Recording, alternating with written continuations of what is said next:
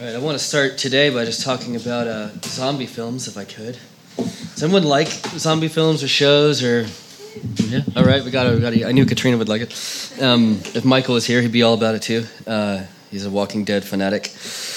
Well, whether it's a show or a film, a lot of these kind of films start the same way, or at least they have kind of similar scenes. Where this is one from 28 Days Later, which is amazing, by the way, if you haven't seen it. Well, I don't know. Can you recommend a zombie film if you're a pastor on a Sunday? I am now, so watch it. There's always this scene where you have like the one human who's like going around this cityscape and there's nobody around. It's like empty, and this is London, central London. Nobody's around. You see like garbage kind of flowing around. There's bombed out cars. There's like broken down houses. Maybe there's like a little fire and somewhere on the side of the road. There's this uneasy silence in cities that were once teeming with life, teeming with people. Now nobody's there. So you have zombies, and obviously zombies are bad. You don't want to be around zombies, so you got to watch out for them. But you also have to watch out for the other humans who are not really out for your own good. They're kind of out either to kill you or to take your stuff, or nobody's really out there to help you. Or at least you're not sure if they are, because we've learned how to become ruthless, and basically we're living as dead ourselves. So we see the main character navigate his life through these empty ruins, struggling and desperate to find signs of life. Anyone who's still human or still acts like they're human. I think this is a really good reflection of what our spiritual landscape is like here. Here's what living in spiritual ruins looks like. Here's what living in a spiritual kind of desperate place looks like. First, we're lonely. A study by Co-op and the British Red Cross said that over 9 million people in the UK, across all ages, that's more than the population of London, are either always or often lonely. People who are older, 500,000 people over the age of 55, go 5 to 6 days a week without even seeing or talking to anybody. But it's also people who are young, because 40% of people age 16 to 24 say they feel lonely most of the time, more lonely than not. Almost 1.5 million people in the UK say they don't have friends they can turn to in times of need. They don't even have a friend to talk to. So we're lonely. We're also hopeless. Suicide is the leading cause of death for men and women ages 20 to 34. We're needy. 1 in every 200 Brits are homeless. 36 new people become homeless every single day. And if you identify as LGBTQ, that's much higher. Also, we're unfulfilled. For many of us who may not experience these more difficult times in life, I think we all have a sense of FOMO. We're afraid of missing out on something. There's always something bigger out there that we feel like we should be a part of. We just don't know what it is. Or we feel like this world that we're living is probably like could be more than how we're living it in the moment. I think this is a product of living in a spiritually starved world, which is where we are. We're all spiritually starved, and we're all surrounded by spiritual offers of satisfaction. And we're starving, so we take them. Desperate people live desperately. So a night out with friends, in some ways, as good as that can be, in some ways, it's a symbol of how we're searching for more, wanting to transcend kind of like our normal existence. We're searching for more than just kind of the mundane life. It's a hopeful thing to do. We have addictions that are empty promises to forget the ruins of this world, to forget how hard it is to live in this world. We have hope in partners or families or friends to fill our growling stomachs up with meaning and with love, but they can never do it. Or at least they might mean well, but they're not enough to fulfill the hunger pains that we have inside of us. So even after consuming all of this, we find out we're still just as hungry as we were before. We still have just as much of that FOMO feeling than we did before. And so we continue our search, and we eat more, and we're still hungry. So we eat more, and we're still hungry. We want to find something, anything, someone, anyone. We've been created with large appetites, and this world cannot possibly fill those appetites. We're created for appetites for the infinite, and we're looking to fill our lives with things that are finite. Of course we're going to be starving. We're created for more. We're going to find it here in Micah 7. Is through Jesus, we get the satisfaction that we need. And this allows us to live as we really want to. It allows us to live as humans who are fully alive. Now, spiritual starvation is not anything new, because Micah wrote this book thousands of years ago, and they're dealing with the same kind of human problems that we're dealing with now. It's been going on basically for as long as humans have been around. Humans have been spiritually starved. And in this little section, we have a really vivid description of what it looks like. And we also will get a very brief glimpse as to what spiritual satisfaction looks like. But we're going to start with spiritual starvation. So spiritual starvation leads to a breakdown in all of life, in all our relationships, because our primary relationship with God is broken. We were designed with big appetites that only a God can fill. And if we look to satisfy those appetites with lesser things, with things that don't really fill us up, life just kind of breaks down. And Micah is basically like a preacher. He's a prophet of the time, but what we get in this book of Micah are a bunch of his sermons that he preached over years, kind of connected together. And what he does is a very preacher thing to do here in chapter 7. He gives a metaphor, then he interprets that metaphor, then illustrates that metaphor. So it's a very kind of preacherly way of speaking. And we'll just kind of go through it the way that he wrote it for us. So verse 1 is the metaphor. Verse 1 says, I am like one who gathers summer fruit at the gleaning of the vineyard. There are no cluster of grapes to eat, none of the early figs that I crave.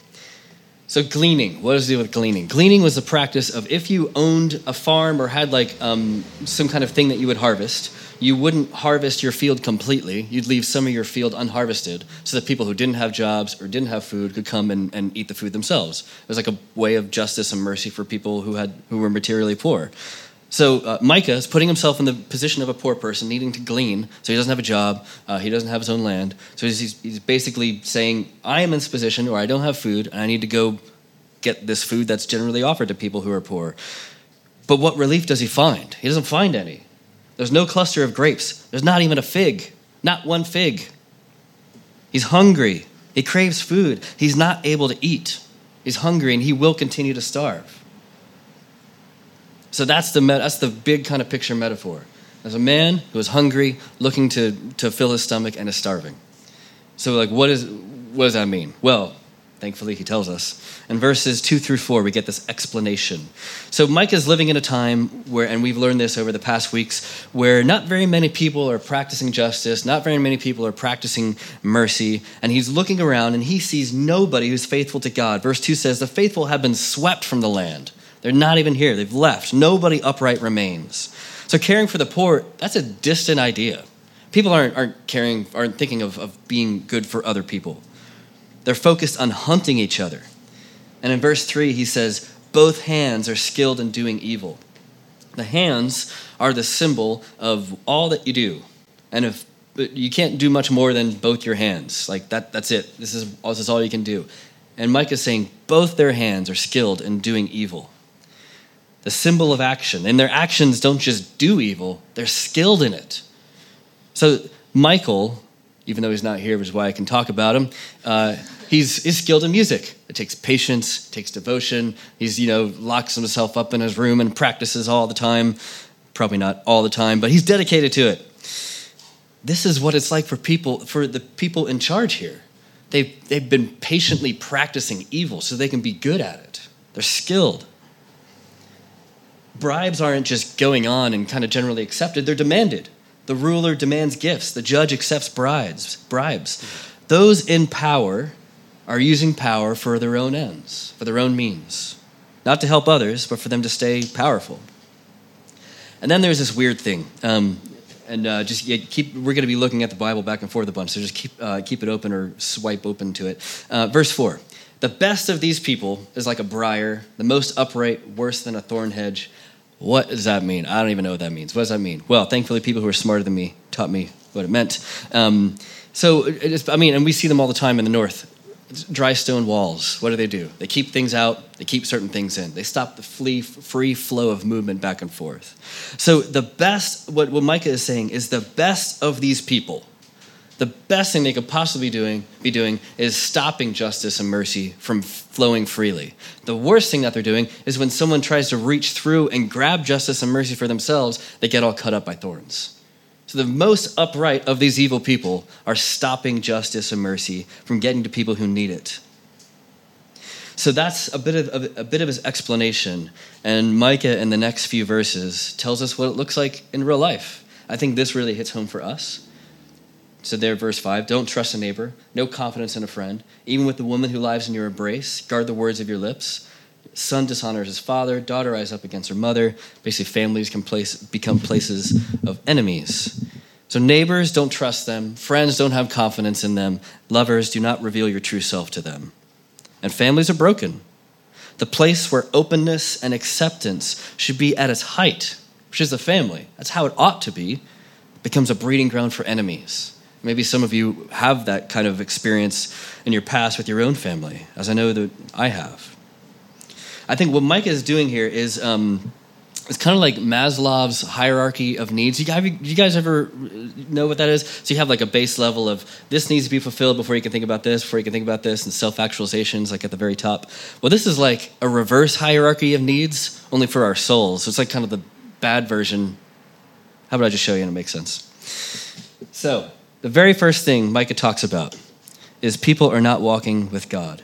The faithful have been swept from the land. So now we have unfaithful people living. And this is exact opposite to what we learned about last week in Micah 6:8, as God says, what really do I require from you? I don't require you to put on extravagant worship services. I don't require you to give large gifts. I want you to act justly, to love mercy, and walk humbly with me. It's a very basic, kind of simple way to live. But those people don't exist in verse 7. They're gone. So there are no people who are being faithful to the way that God has called us to live. And so the people are not walking with God. And that means that they're not working for each other. They're stopping justice and mercy flowing to where it ought to go. They're not providing for people who God has called them to provide for. They're called to provide for people who are materially poor. And here we have Micah, who's poor and is starving to death. They're stopping justice and mercy, and they're powerfully kind of conspiring together. And so that leads to people actively working against each other. So which is the exact opposite of loving mercy and acting justly. People are killing each other. They're shedding blood. There's a skill in doing evil. That's another kind of ratchet up. And so if you have people not walking with God, that leads to people not working for each other, which means to people actively working against each other. And then we come to the verses we just read, where there's no trust, there's no freedom, there's isolation. You can't trust a neighbor. You can't be free to be. If you have, even with a woman who lies in your embrace, guard the words of your lips. It means you can't be your true self even with people who you are most physically intimate with. That's not free. You got to guard yourself. It's a guarded identity. And you become isolated. You don't have a family anymore. It's up to you. You got to figure it out yourself. You are by yourself. So no trust, no freedom. You can't be yourself. And isolation, because the closest relationships become enemies. So really what we have is community breaking down as we live in isolation. Now we feel the top, we get that, and we see that as a problem. I think all of us understand that. All of us have lived and have had those kind of relationships, that we can't be our true selves, even with people who we're close to. We're more likely to give of our bodies than we are to give of our longest, kind of deepest longings to each other. But like an iceberg, we feel like often this is where the problem ends. But there's all this stuff going on under the waterline here, just like an iceberg. But that's not the fundamental problem. That's not the way to fix the problems that we feel. What it starts with is not walking with God, not working for each other, actively working against each other, leading to these kind of situations. So for us, we might have those felt needs of feeling like people who don't get us, or feeling like we're people who were isolated, or we can't really be our true selves around others because what are they going to think about me? Now, life is never promised to be perfect on this side of the new heavens and earth. We're never promised perfection, but we do have a different orientation as God's people. We can't expect to have anything change if we aren't first walking with God, because the way to fix our trust issues is to go deep first and to understand how God has called us to walk with him, how God is faithful to us first.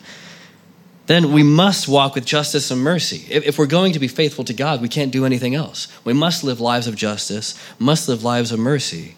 And that's orientated towards others. It's not orientated towards us. And only when we move our eyes off ourselves and towards the Lord, then through that, towards others, will we have any hope of finding that trust and that freedom and community that we crave. If we want to feel that kind of trust, not only for ourselves, but we want other people to feel that kind of level of trust, it may not make sense to begin with because our minds are a bit backwards, but the best thing we can start with is be faithful to God because of what Micah teaches us here. Now, this isn't going to lead to a perfect life. It's not like, oh, if you're good with God that day, then all the other things will be added to you. It's just not how it is. Like, life is hard. Life is full of suffering. And this is actually a harder way to live. It's more difficult. It's much easier just to live above the waterline and just focus on trust, or even like focus on isolating yourself. But this is a better life. This is a spiritually satisfied life. A spiritually satisfied life doesn't mean one without problems. It means one that has a hope that transcends our problems. Now, do not buy into this world's narrative of you work really hard at a job, you work hard at being good, and then you'll be fulfilled. You just have to work really hard at it first, and then you'll be fulfilled. So if you're not fulfilled, that means it's your problem. You need to work harder. That is not the gospel. That is against everything that the Bible teaches us. Because the reality is you're just not going to be fulfilled. You just won't.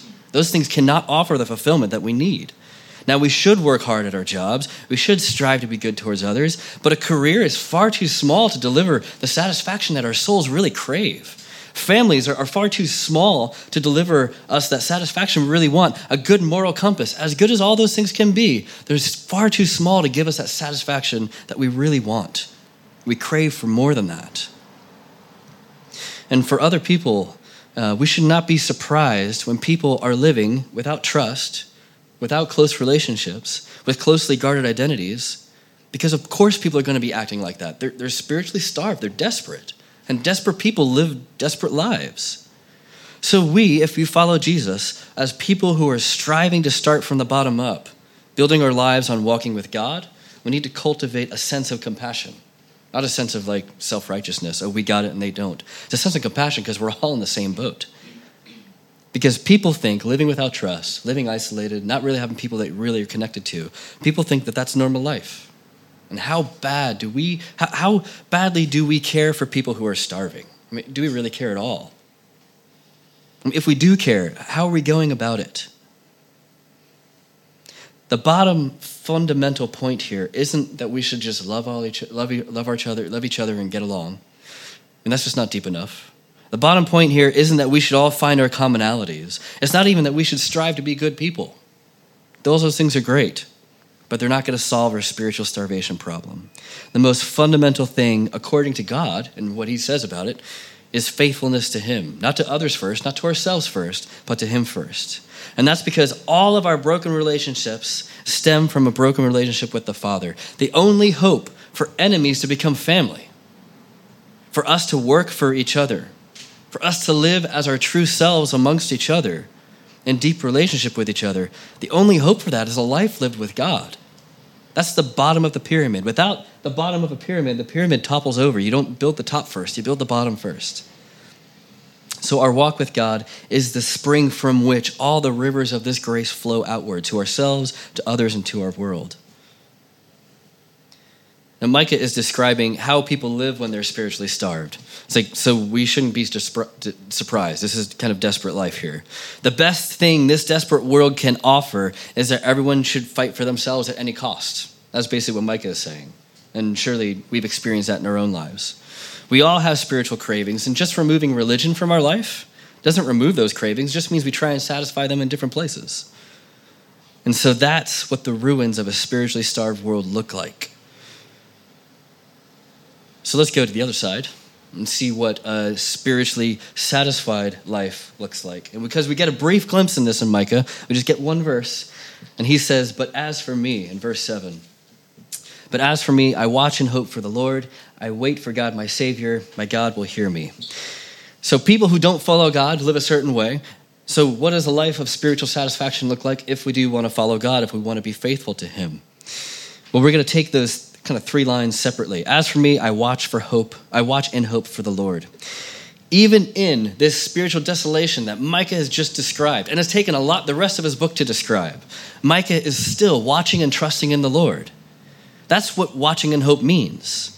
Others may be using their power for their own comfort. Others may be hunting each other, making enemies. But our orientation as people who follow Jesus is towards the Lord who's faithful in all things. It's easy to look at our current situation in life and see our problems and only focus on horizontal answers. Like, I need a new job, I need more money, I need my kids to listen to me, I need friends who really get me. All those are very real needs, and we should seek to satisfy them. But where are we going first? It ought to be to the Lord, which is where the second part comes in. Micah says, I wait for God my Savior. Now, wait isn't just kind of sitting around and twiddling thumbs, although I don't know anybody who actually really does that, sit around and probably scroll on Facebook or whatever. Waiting is something active, like waiting on tables. It means you're there at the table, waiting to get instructions from someone so you can go back and do the thing that you need to do. It's a confident expectation in the God who saves, that God is doing something, and I'm actively waiting for him to come through. Not in just some kind of eternal sense, but in everyday sense. So we take all the horizontal problems that we have and we put them into a vertical orientation towards God. So I need a new job. My lack of fulfillment, I bring first to the Lord. I need more money. My lack of provision, I bring that first to the Lord. I need my kids to listen to me. The difficulty of parenting, I bring that first to the Lord. I need friends who really get me. My loneliness, I bring that first to the Lord. To find horizontal answers to our problems is really to live in a constant state of starvation, because it's not going to come through for us. To be spiritually satisfied doesn't mean all of our longings will be fulfilled, but it does mean our longings are now out of our hands and placed into God's. That's what it looks like to follow God. That's what it looks like to trust God, and something larger sometimes than what eternal life is. Eternal life is an easy thing. Oh, I believe God in the future, this kind of abstract quasi-reality I think I believe in, but it doesn't really matter for me today. But to actually trust God, to believe in him, to wait for him to be your Savior today, means to take that out of your hands and to put it in God's. It's a much more difficult thing to do. But that's what we're called to do, to wait for God, my Savior. And he ends it with, my God will hear me. My God will hear me. In contrast to everything else we bow down to, money, comfort, sex, power, whatever the thing is, this God who saves us hears us. All those other things do not care about you at all. They don't hear you. They're completely deaf. Just like the idols of Micah's time were gods that were carved out of wood. They were silent. They couldn't hear, let alone act. So are the idols of our time. God hears us. He knows where we are. Despite our obsession with consumerism and our hope that if we just get the right amount of money and the right amount of things that we'll live a good life, what a horrible kind of life to live for. But we all find ourselves in that. Despite our obsession with that, God still hears us. He knows where we are. He knows better than we do. He knows how much we worship these other idols way more than we do. So we ought not to be ashamed when we bring ourselves to him, because he knows it all. He knows our lack. He knows how horrible this world can be, but he's there and he's not silent and he's acting on our behalf. It's not his desire for anyone to ever spiritually starve, let alone his children. How horrible would it be if you had a child who you knew had a need and wouldn't come to you? You want him to come to you because you want to care for your child, all the more with a God who's actually perfect. So, for all of us, we're called to wait in confident expectation for him to save us from all of our needs. Think of what Micah's world was like, how horrible it was. The powerful are turning the middle class into poverty, not just materially, but spiritually. You have these outside nations that are going to come and take people over. Like their culture as they know it is going to be destroyed. That's what they have to look forward to. Yet Micah still says, as for me, I watch and hope for the Lord. I wait for God, my Savior. He hears me. That's amazing. He is in a far worse position than all of us are in this room. None of us think we're going to die tomorrow because an outside nation is going to come in and destroy us and burn us alive. I don't think. So what do you need to be saved from right now, even as you sit here, even as you've been hearing these words? Where do you feel starved? And even in the immediate future, what does that look like? What are your fears? Don't miss out on the opportunity to bring your needs before God. Part of the reason why they're there is because it's an opportunity for you to grow in your relationship with the Father, for you to bring your stuff to your Father. If we seek horizontal answers, sometimes our problems are going to be solved, but no amount of problem solving will ever give us the spiritual satisfaction we need in our souls. So maybe we find that job that we've been hoping for and praying for. Some of you guys are looking for jobs. How are we bringing that before our Savior? It would be a shame to miss out on that opportunity for God to speak into there in a way that he's not able to speak into otherwise. What is God speaking to us in our times of need? Are we listening to him? Or could say the same about loneliness, something everyone feels regardless of if you're in a relationship or not. A partner is not going to solve your loneliness problem. Can you imagine what kind of people we would be as the church, as a church family, if we all grew in what Micah's talking about, actually grew in confident expectation before God, had a confident expectation that God is going to work in all the kind of broken ways that we see, whether we see it with our eyes in our lifetime or whether it's going to be in the future. We wouldn't live as a spiritually starved. We'd be different. We'd be people who, even in our lack, could live as spiritually satisfied people. That's the kind of person I want to be. Even in my problems, I want to feel that spiritual satisfaction through God. In these verses, we see the family torn apart and become enemies. From trusting as a family together, free to be themselves, experiencing love and community, to enemies who are now at each other. And what Jesus does in his life is to take enemies who are spiritually starved and create a people, a family, who can trust God because they've been given a new identity in God so that we can freely be ourselves with each other. A family who loves each other and works for each other's good and who is spiritually satisfied. That's what it means for God to be a savior.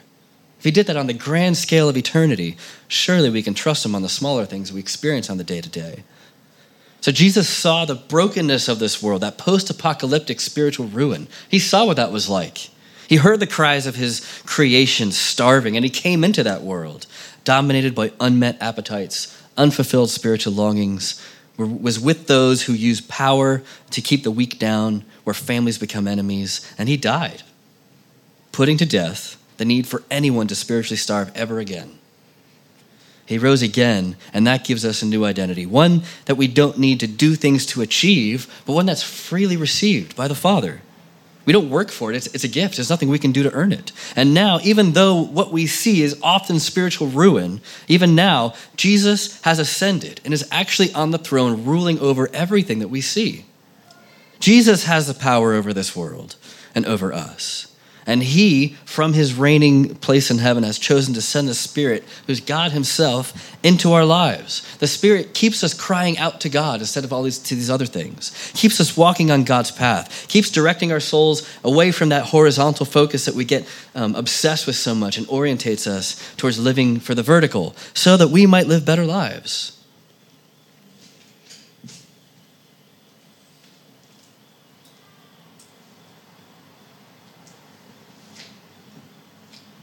This table is a call from Jesus himself to remember what it cost for us to live this life. Not only that, the cost, but also the joy that we get as being people who are previously spiritually starved, now spiritually filled beyond anything, and that we have to give it away to others. It's a symbol of God's power over our lives. All who come up to eat and drink have given up on their own power. You say, I cannot even feed myself. I cannot even give myself the drink that I need to survive. I have come before this table to be filled because this bread is a symbol of Christ's body. This wine is a symbol of Christ's blood. Both of them destroyed and broken so that we might never experience spiritual starvation, but might always live in spiritual satisfaction. And through depending on the Holy Spirit that we've been given, we lift our eyes up to God, to our Savior, the God our Savior, and live as people who are confident as God sets all things right. Now, if you don't believe those things, what I've been talking about today, please don't come up and participate with us. But if you do believe that, please join us. You don't have to be a member of Redeemer. You just have to be a member of God's family. And maybe you've never done this before, and this could be your first step. This could be your first step towards being spiritually satisfied. We welcome you. Come and join us. But as you come up, let's all look to God our Savior, who leads us from being spiritually starved into a life where even when we have unmet needs, we can be spiritually satisfied. Let me pray.